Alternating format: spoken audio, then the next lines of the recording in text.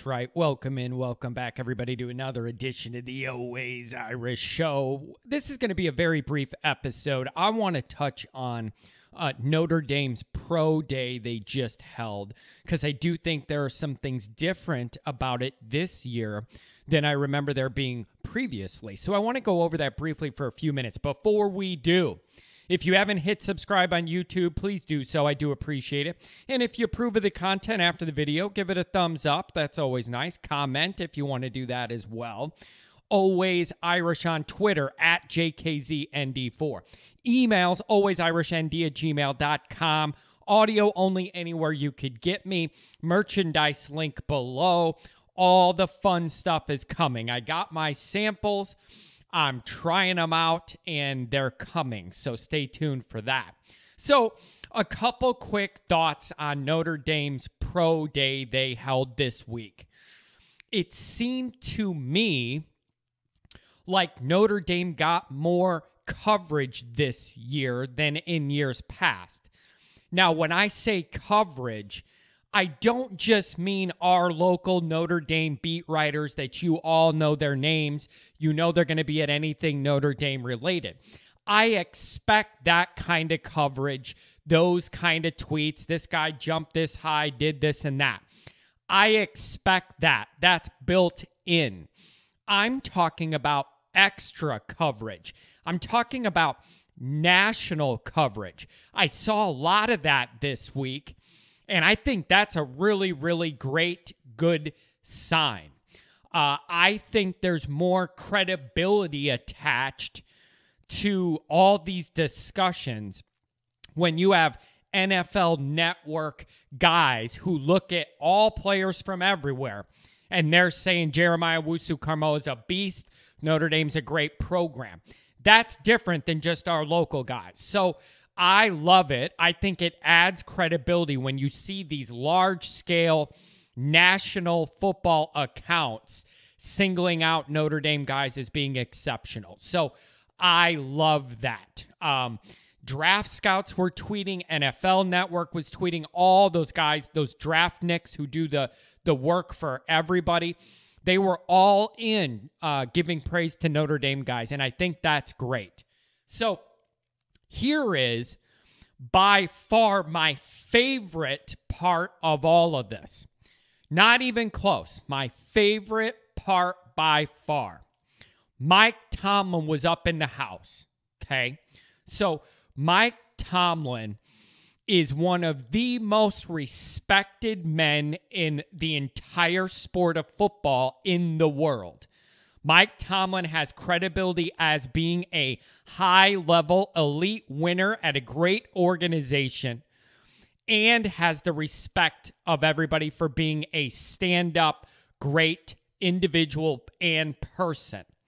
So I see Mike Tomlin at Notre Dame in the house being interviewed, talking about how the Notre Dame players are great men on the field and off the field. It's different here. You know, they got a good thing going.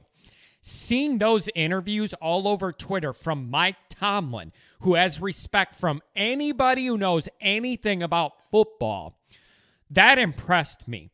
I really, really enjoyed watching him talk about Notre Dame guys. So, and for a couple reasons. One is his respect and knowledge of the game, obviously. But again, I go back to the fact that Mike Tomlin has no skin in the game for Notre Dame at all. He doesn't have to go out of his way to say our guys look great, this program's doing really good things, pumping out NFL talent. Mike Tomlin doesn't have to say that if it's not true. That's different than our in-house beat writers that are Notre Dame guys. A lot of them are in Kelly's back pocket, so I never really know if I'm getting the true story from those guys that are so close to the program.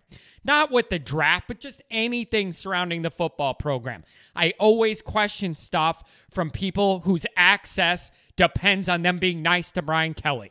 So seeing Tomlin do this, it was a big coup in my opinion. And I just hope these young kids and these recruits that are all on social media see all this stuff and see Mike Tomlin talking about it, see all these NFL draft scouts talking about the Notre Dame program and what they built and what they've become.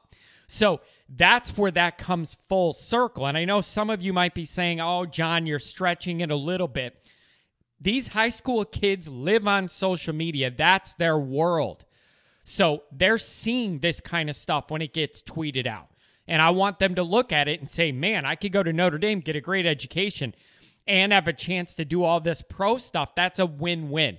So any extra free coverage we get, like the Mike Tomlin interview, that's just gold gravy. That's all that is gold gravy. So I was really happy with the coverage. I felt like it was more than we usually get, and coming from national people that are respected in the business. And I just think that's a fantastic sign of the program. Okay. So first couple rounds, I mean, I don't know what everybody thinks. Owusu, Carmoa, Eichenberg, Banks, Tremble, probably. Here's the interesting thing. I've seen a lot of people start talking about the Chicago Bears needing to take a developmental quarterback in the later rounds. And I've heard Ian Book's name mentioned. So that would be the ultimate full circle for me to have the Ian Book era at Notre Dame and then the Bears to draft him, in the later rounds and see if he could do anything in the Bears quarterback room. My odds are against that because nobody in my entire lifetime has been able to do anything good out of the Bears quarterback room. So I hope for him he doesn't end up there because nobody else can do well in that room. Okay, so overall, I was very happy with the coverage. I wish all of our guys the best of luck in the draft. Any of this coverage about the program pumping up talent should stick in recruits' minds for recruiting. It definitely doesn't hurt it. So especially with Mike Tomlin being on board, that's a big advocate, and it was wonderful to see. So I hope all these guys stay healthy. Good luck in the draft, a chance to go ahead and live their dream. So that's all I got on this topic, but I did want to cover because I do think it's important. Talk to you guys later.